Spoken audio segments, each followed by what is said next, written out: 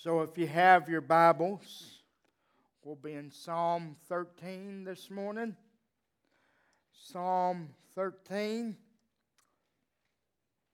And as you're turning there, I just want to once again say thank you to the pastors, to the congregation that calls themselves Liberty Baptist Church. As I said before, it's a wonderful and joyous privilege and honor to be able to take over the pulpit for a Sunday, and your pastors have entrusted me with that responsibility this morning, and thank you so very much, pastors. So it's a joy to be able to be with you all, and hopefully I won't tear up. I teared up in the last service and almost lost composure for a little bit. So hopefully that won't happen this time, but I do want to say I love you very much. And it is out of that love that I want to bring this message, this sermon of encouragement to you all this morning. For those of you who don't know me, I was a member here while I did my PhD studies at Midwestern Baptist Theological Seminary.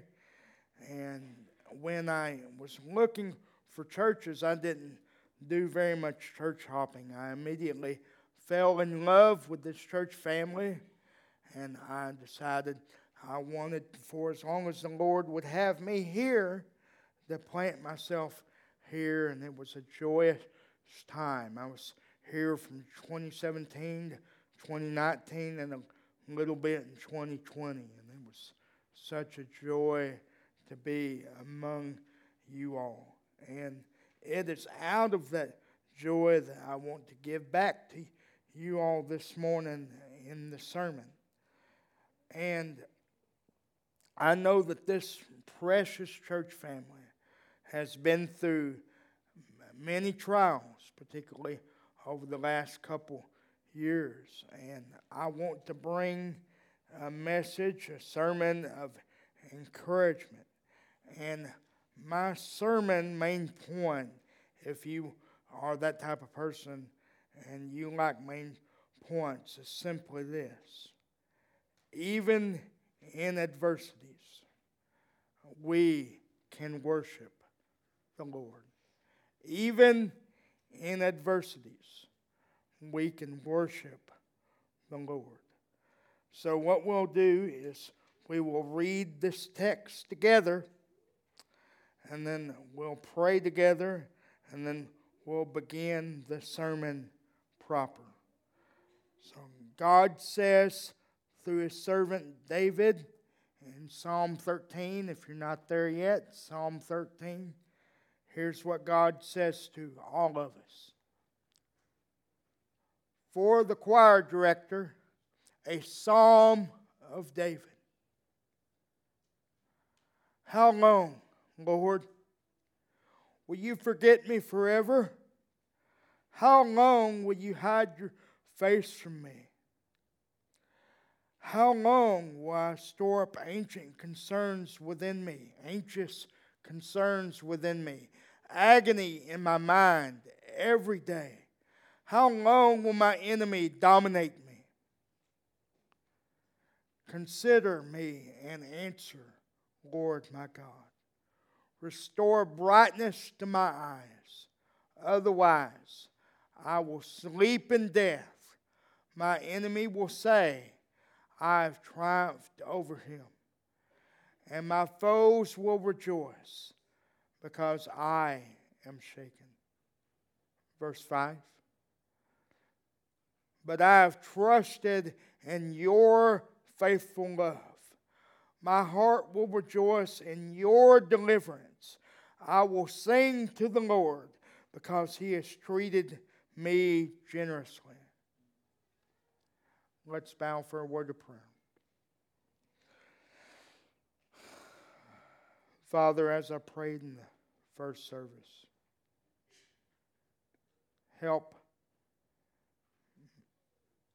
us all. Help me to preach this text clearly. Help me to make much of your Son Jesus in this text again. As I asked you just an hour ago, please help the congregation to listen well. I pray that we would come out of here more in love with your Son Jesus yet again. I pray that this psalm would become one of Liberty's favorites, as I asked you beforehand. Do it again, Father. Give me energy, give me strength to preach again. You know I need it, Father.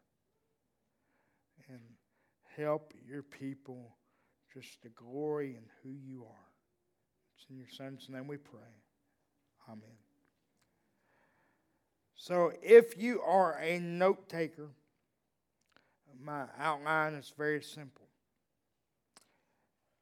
In the first two verses, I want you to see it is okay to wrestle with God in your questions.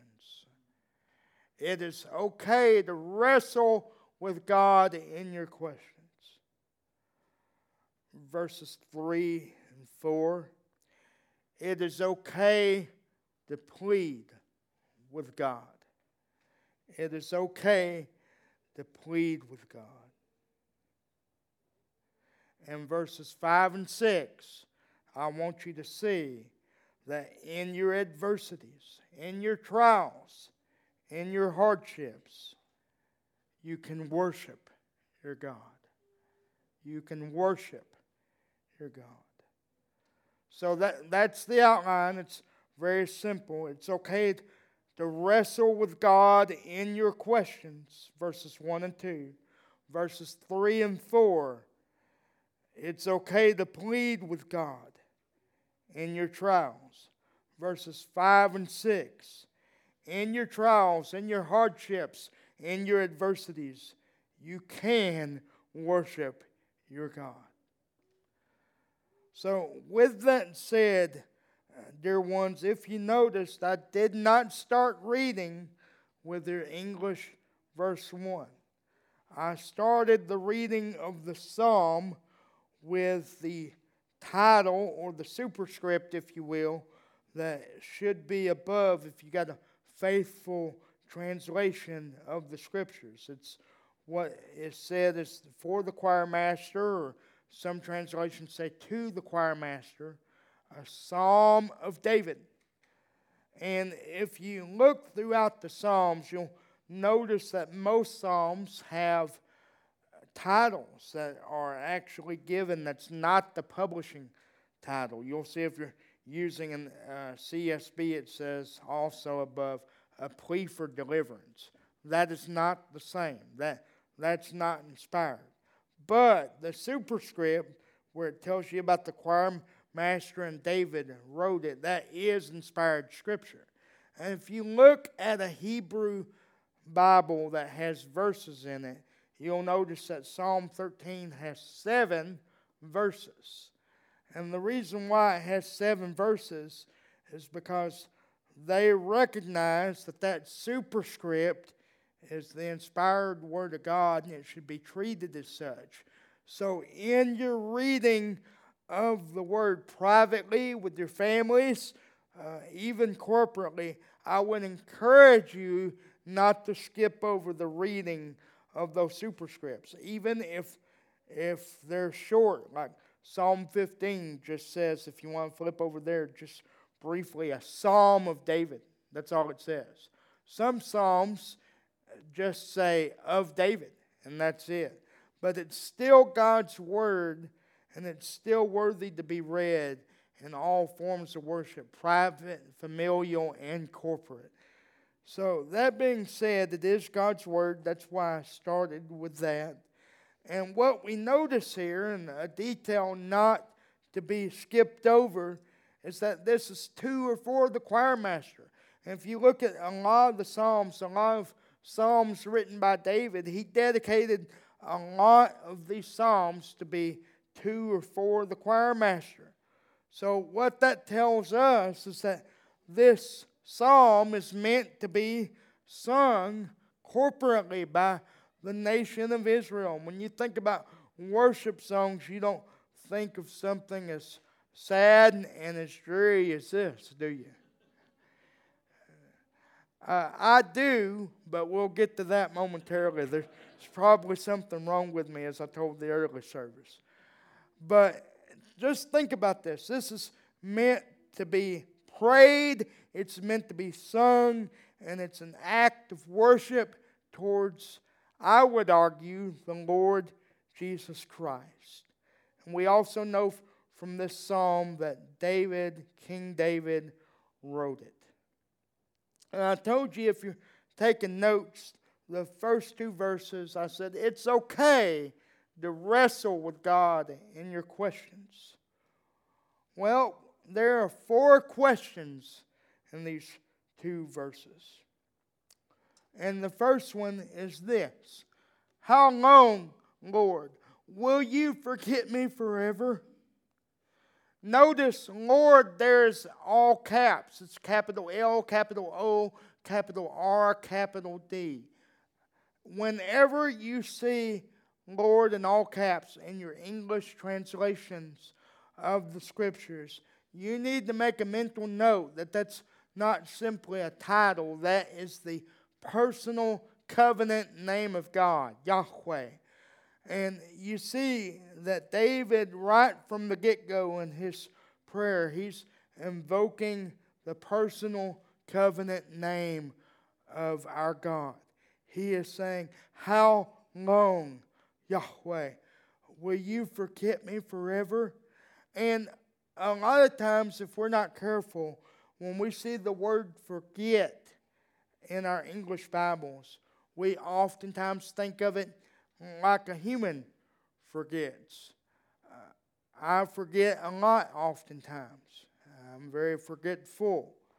However, we know that God is omnipotent, and we know that He is omnipresent. If you don't know what those words mean, omnipotent means all-powerful.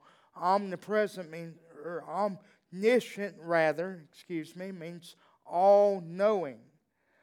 And if God is all-powerful and all-knowing, omnipotent and omniscient, then, well, He can't really forget anything, can He?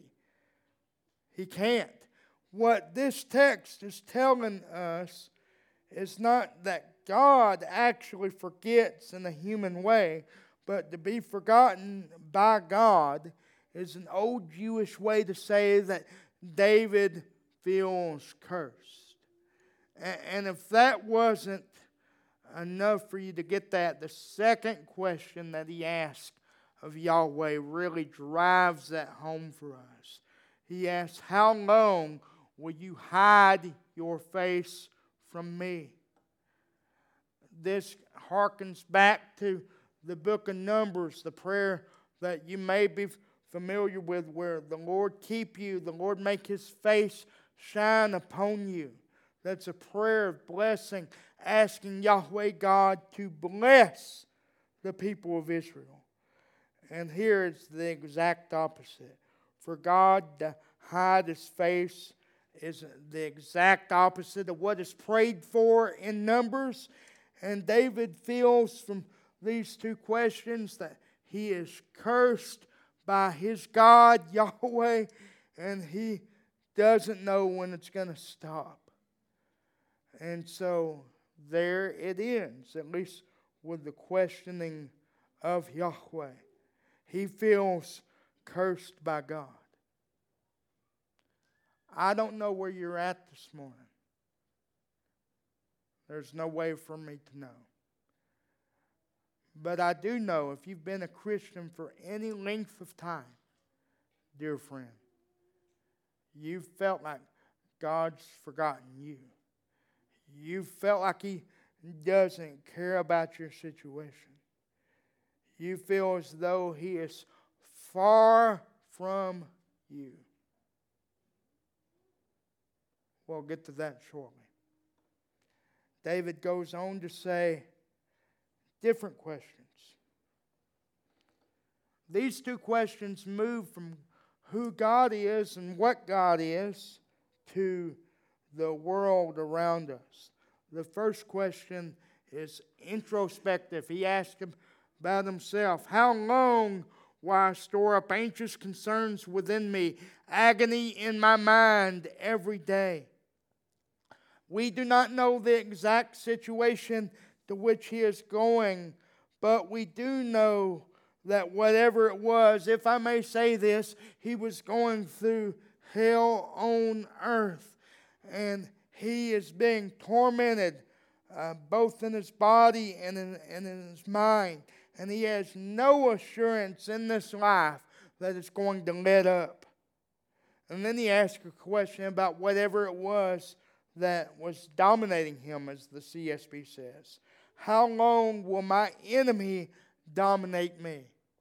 Now, as I said, we don't know why he's asking these questions. We don't know why he is pleading before God in the next verses. But what we do know is whatever it was bad. Whatever it was a reminder in this world that we live in a fallen world.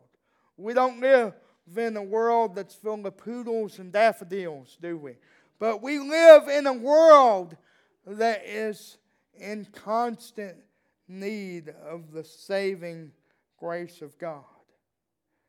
And we see that most acutely expressed here. Whatever it was, whether it was actual adversaries or whether it was sin in his life that brought on those adversaries, unprovoked or not, whatever happened to King David, it was ripping him to pieces. So, have you been where David's been in this text? Have you questioned perhaps God and His plan for your life? Have you questioned whether or not God loves you, likes you? Have you wondered whether or not you're really okay? Have you wondered in your heart of hearts, whatever trial you're going through right now, will this ever end? What I love about the Psalms, dear ones, is that they are very real in our life experiences.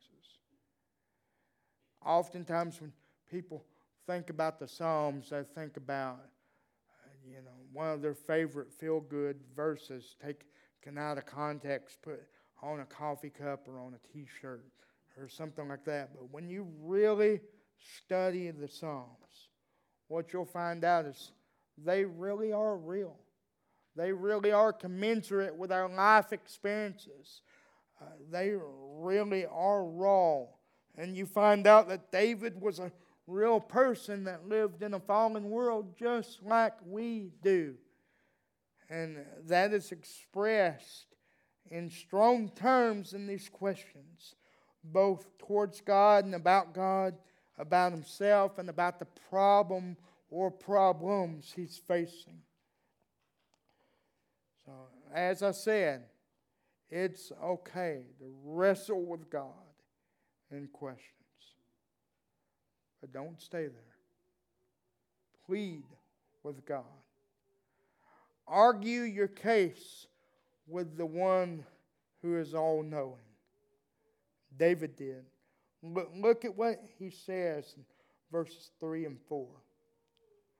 Consider me and answer, Yahweh my God. Restore brightness to my eyes, otherwise I will sleep in death. My enemy will say, I have triumphed over him, and my foes will rejoice because I am shaken. Notice his argument starts out with 3 requests. He wants God to consider him, to remember him, in other words, to bless him again, to pay attention to him, and to restore his willingness to live. But notice in between the 2 requests and the last request, what does it say? It says, Lord my God, Yahweh my God. And I told the service this. Do not miss the pronoun my. Even in the midst of David's pain and suffering and questioning and pleading, he never loses hope that God is his God. So don't ignore the pronouns that are in your Bible. They can be very theologically rich and helpful. And here we have it stuck right in the middle of this plea. And he says, Yahweh, if you, my God, do not consider me, do not remember me, do not bless me, if you do not give ear to my cry, pay attention to me, if you and you alone do not restore me, give me a will to live, I'm going to sleep in death. Whatever he was going through felt so bad that it's not a stretch to say there were times he thought he wanted to die. But he knew that he could plead to his, as we'll get to, covenantly faithful God. And so that's what he's doing. And then he goes on to argue his case further by pleading towards those, or pleading with those in mind who are dominating him. He says, my enemy will say, I have triumphed over him, and my foes will rejoice because I am shaken.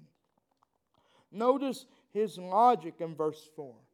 Whatever it was, whether it's the enemy of sin or whether it's the enemy of actual people, David is saying, if I do sleep in death, if you do not restore me, if you do not bless me, if you do not answer me, Yahweh my God, they're going to have the victory. And they're going to rejoice. They are going to be the ones who think they've won. And there's going to be great celebration because David, as the text says, is shaken. Have you been there? Maybe you haven't had people literally running after your very life. Maybe you've had, I don't know each of you, and your life stories. Perhaps life has beaten you down so hard you have felt like you've wanted to die. Perhaps you've gone through a trial recently and you don't have physical enemies, but that trial has been with sin that you've fought with, maybe in yourself or in another person, and you are just at your rope's end and you don't feel like you can do it anymore, and you feel like God doesn't care and He's not paying attention. You, dear friend, dear one, can follow the example of our brother David and say to God, consider me and answer me, Yahweh, my God. And in this text, we see a man who's reached the bottom of the bottom. He's reached the pit of despair. And then in verses 5 and 6, I told you that regardless of your trials, you can worship God. All the scholars agree, dear friends, that there's a tonal shift here. I told the early service that one of my fellow pastors, Pastor Russ, likes to call this the beautiful butt of the Bible, or one of the beautiful butts of the Bible. And here you see it, don't you? You have here, but. Pay attention to that conjunction in the English. But I have trusted in your faithful love. My heart will rejoice in your deliverance. Oh, dear friends, notice David's resolve to worship the Lord.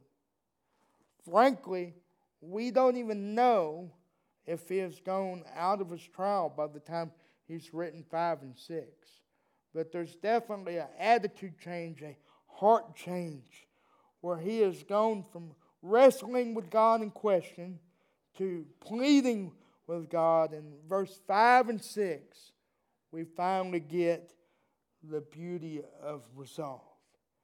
And notice the resolve shows itself in two primary ways: trusting and then singing.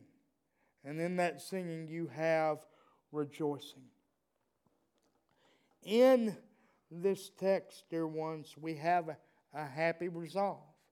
Not all the lament psalms, the psalms of sadness, are that way. I told the early service this probably says something about my personality and the way I'm wired. But my favorite psalm is Psalm 88.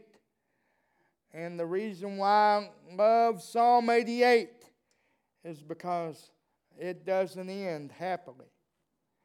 You know how it ends. You can go home and read it later. It says, my companions have become darkness. I look at your faces. You definitely thinking, why in the world is he up here preaching? He's weird. So, with that said, that's my favorite psalm. And this is among my top 10 favorites because it's so raw and real with emotion.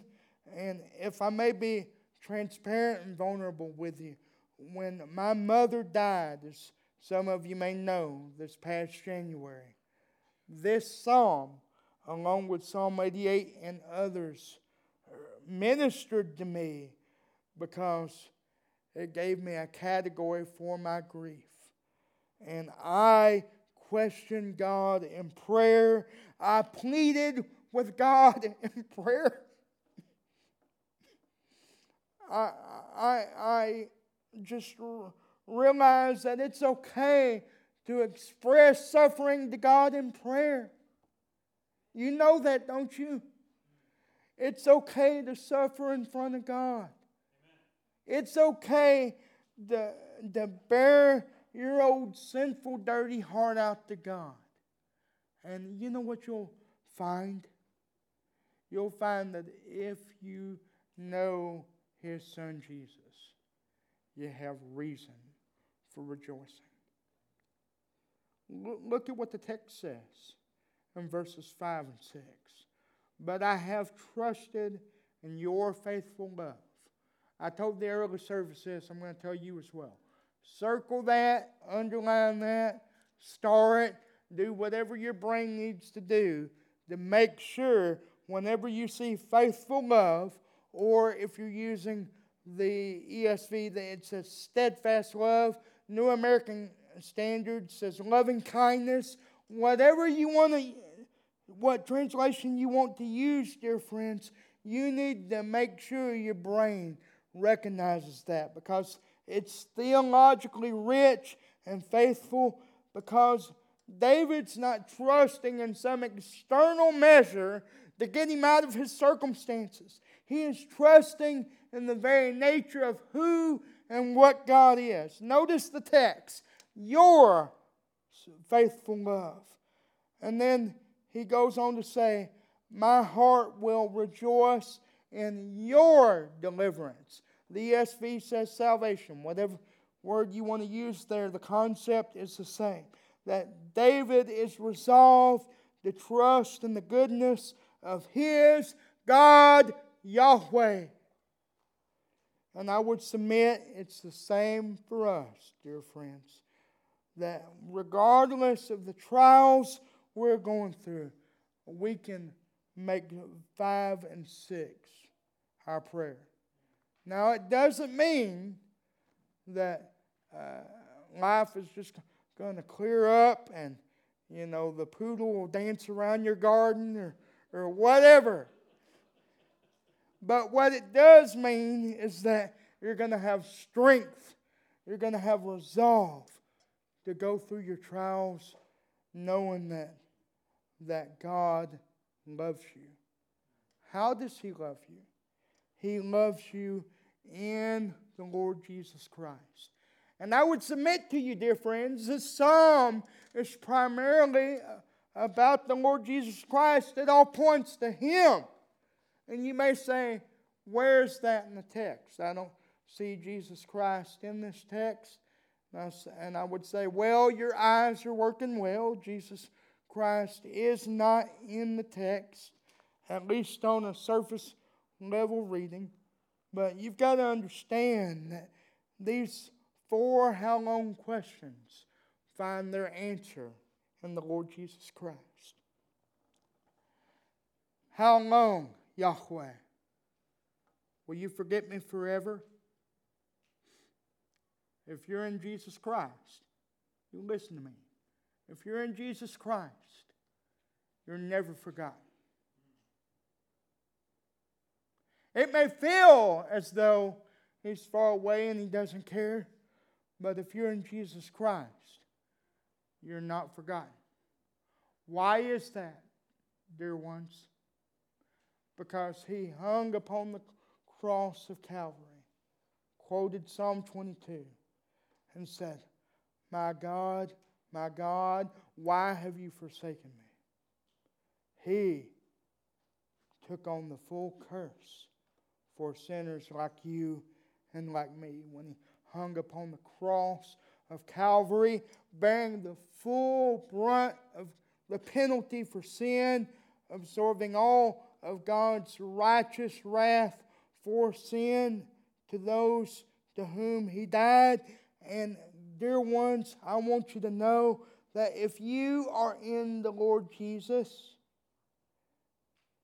you can pray this prayer and realize and worship that in Jesus, He will never forget you. Secondly, how long will you hide your face from me? If you are in Jesus, if you've trusted in His life, death, burial, resurrection, and ascension, and you're trusting in Him alone, the prayer of Numbers, the Lord keep you and make your face shine upon you, is always a reality in your life.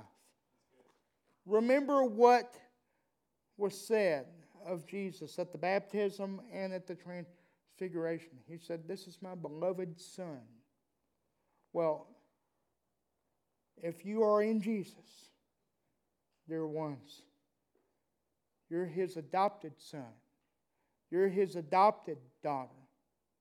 And He's well pleased with you.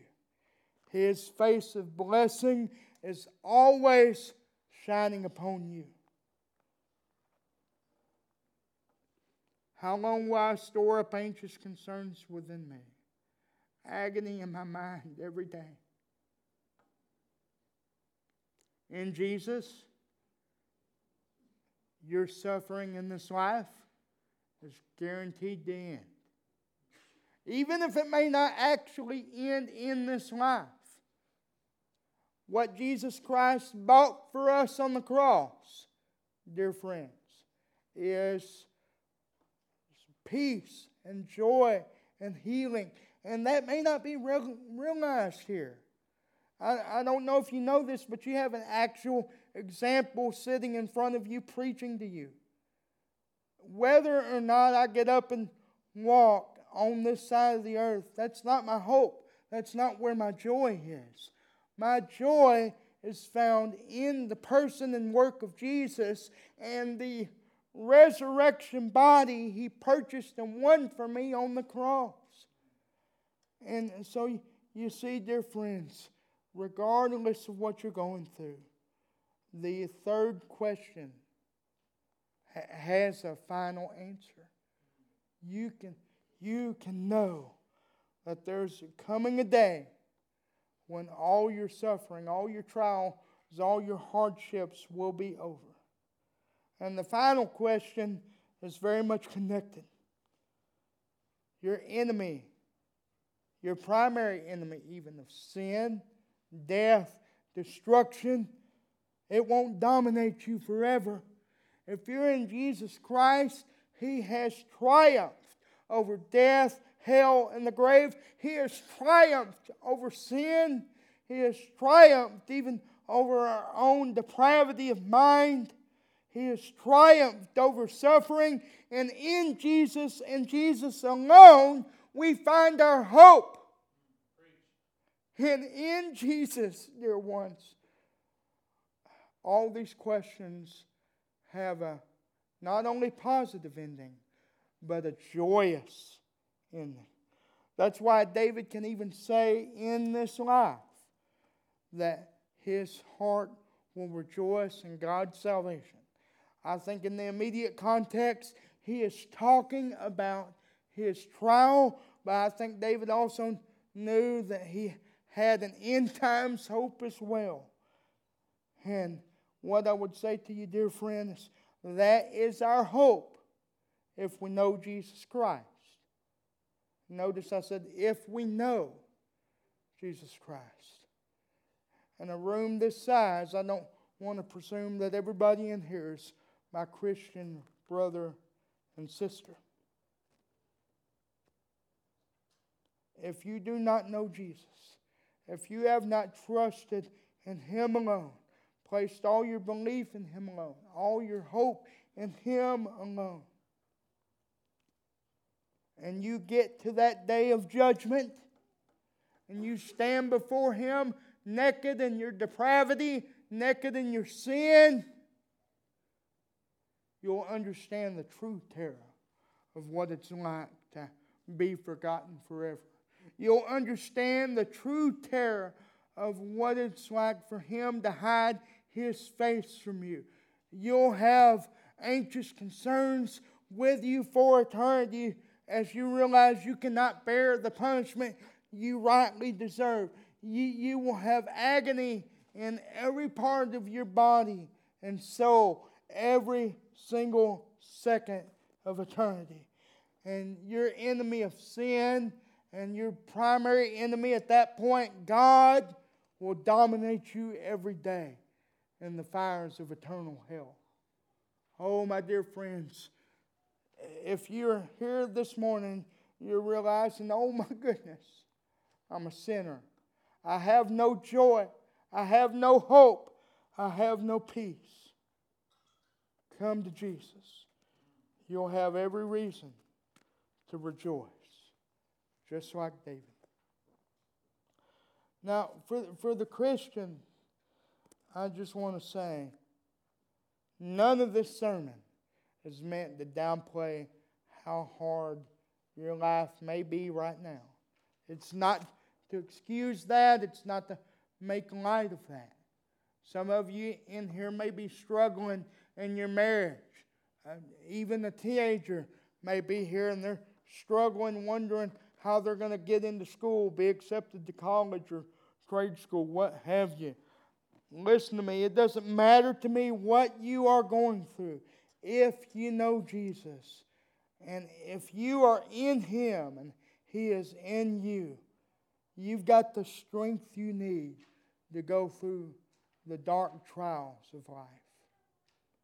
And I really pray that that's an encouragement, because if you're a believer in here this morning, you can rejoice. Even though your enemies, your foes, as the text says, want to rejoice over your downfall, you are the one that can actually rejoice, and you'll have eternal rejoicing forever and ever and ever, primarily because of who and what God is and His faithful love, and His covenant faithfulness, and His loving kindness that is principally seen in the person and work of Jesus.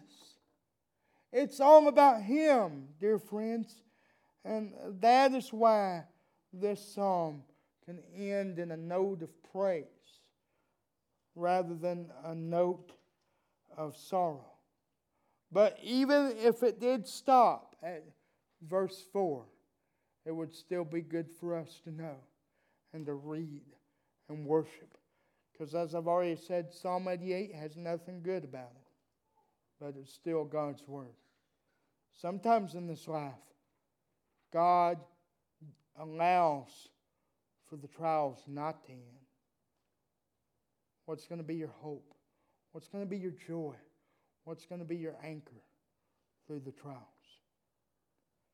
Some of you may be here and you struggle with deep depression. Perhaps you're on medication of some sort or another. I do not have authority.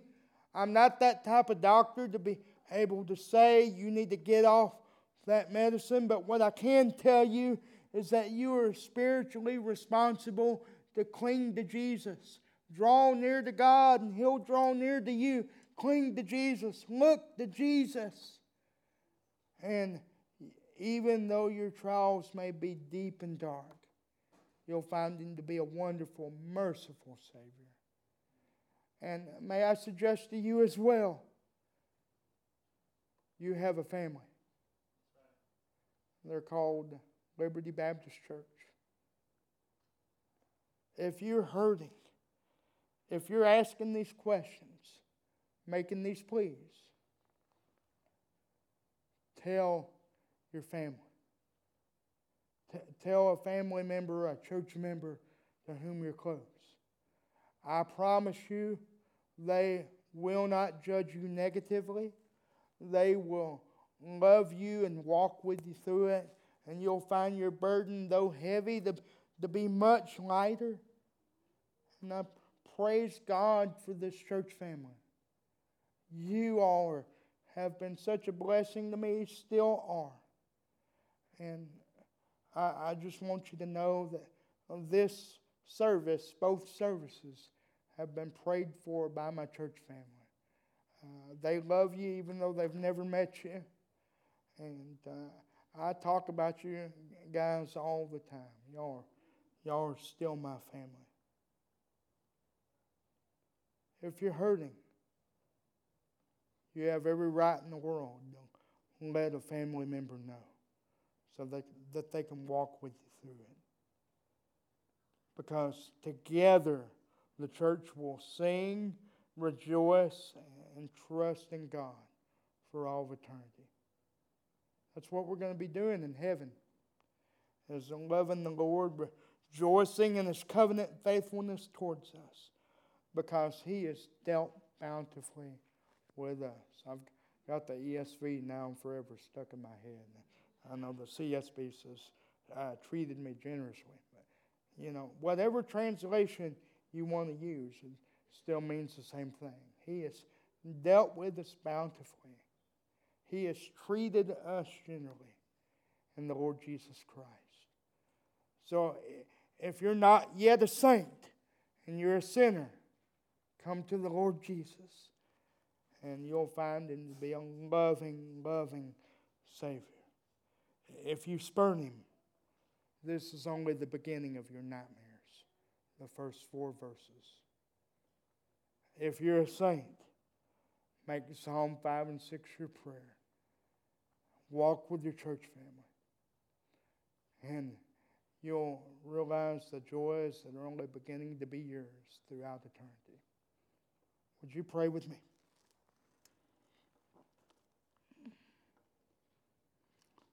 Father, I thank you so much for this dear church. I thank you for your servant David. Help us to be people that are marked by joy. We love you. It's in your Son's name we pray.